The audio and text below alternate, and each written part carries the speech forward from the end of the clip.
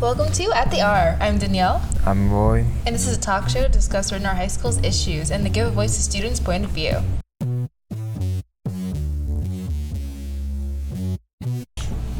Today we are discussing the recent pranks that led to students being sent home early on Monday, October 25th. Let's give us some background. The day started with a threat being made and posted and spread on Instagram from an unknown student who said they were done being bullied and would be coming to school with guns. Then fast forward to lunch, a student had popped a milk carton, loud enough to be perceived as a gunshot. Students took off running out of the building and parents flew up to the school. A student feeling it was an actual gunshot contacted authorities that was an active shooter in the building, leading to a battalion of police arrival. What a crazy Monday. School was canceled by noon and students were bused home. Now let's talk about what's going on at the R. The student who posted the original shooting threat has been identified. The student who popped the milk carton has also been identified. Both will be dealt with by the police and school authorities. This has been confirmed from the St. Louis Post-Dispatch newspaper. What do you think? Should we allow more identification of students who cause these threats to deter from further problems? I mean, there are pros and cons. Like, pro is that we would know who they are and we could show them not to do this and why it was wrong. But also cons is that it would be really hurtful. And honestly, a lot of people will probably be really mean. But how do you feel about it? I feel like, the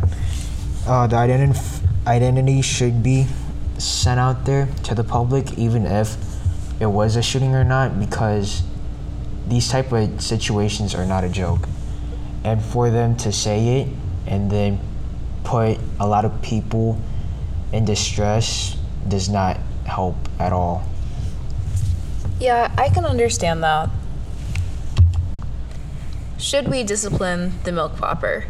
I think we should, because whenever the post about the threat was made, and he possibly already saw the threat, Yeah. so he did it out of wanting to get a reaction out of people that caused a lot of anxiety that day with many people in the school.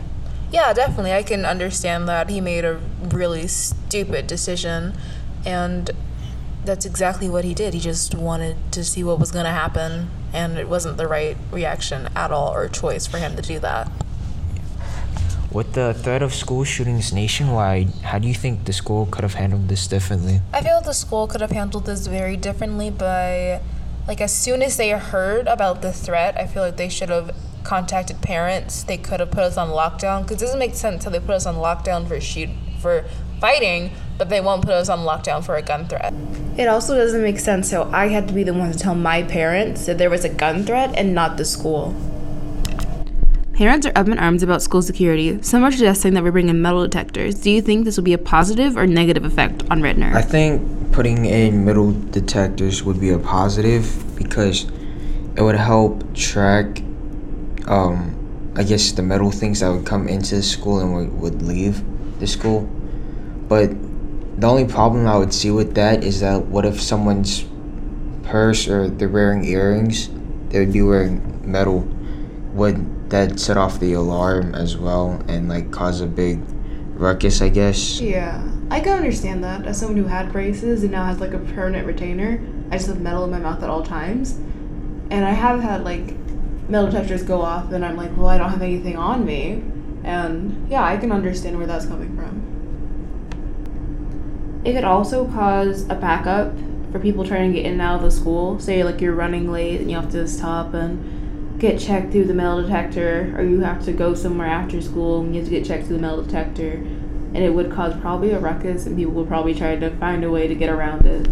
So where were you at when all of this went down and everything? I have first lunch, but I don't really like eating lunch in the cafeteria because there's a lot of people and a lot of loud noises, so I usually eat lunch in the counselor's office. So I ended up hearing everything off the walkie-talkies, and I could hear the officers being no to the cafeteria, they're clearing out, they're running, they heard gunshots, they're running. And it was really scary because I was well, I'm in the cafeteria and I'm not in the cafeteria and everyone else is running out, and I didn't know what to do. So I kind of just sat there and I was are we having a school shooting? Am I going to die? It was very scary and very just uncomfortable. What about you? Well, I was actually on a school field trip when that happened, and whenever I found out, I immediately thought about my little sister and my cousins here, because, they're my family, and above anything else, I want to make sure they were okay. So then they were the first people I contacted, even after knowing that my parents were blowing my phone up about where I was. I went to check to see my sister. I texted my sister and my cousins. But yeah, it was definitely scary on my part not even being there because, I was, yeah. Yeah, and the next day was also just really strange. Like, everyone was just, like, on edge and, and everyone was scared. And, like, the littlest sound would make, like, a bunch of people jump. And it was just scary. Yeah, that tension of people at school that Tuesday, it was really, you could feel the tension and, like, how everybody was on edge. What was even worse, that people were, like, running around and, like, banging on doors to, like, scare people. And it was just really scary. And it's just awful. Yeah, that sounds really terrible. Yeah. That was a great conversation. This was At the R. I'm Danielle. I'm Roy. And we're signing off.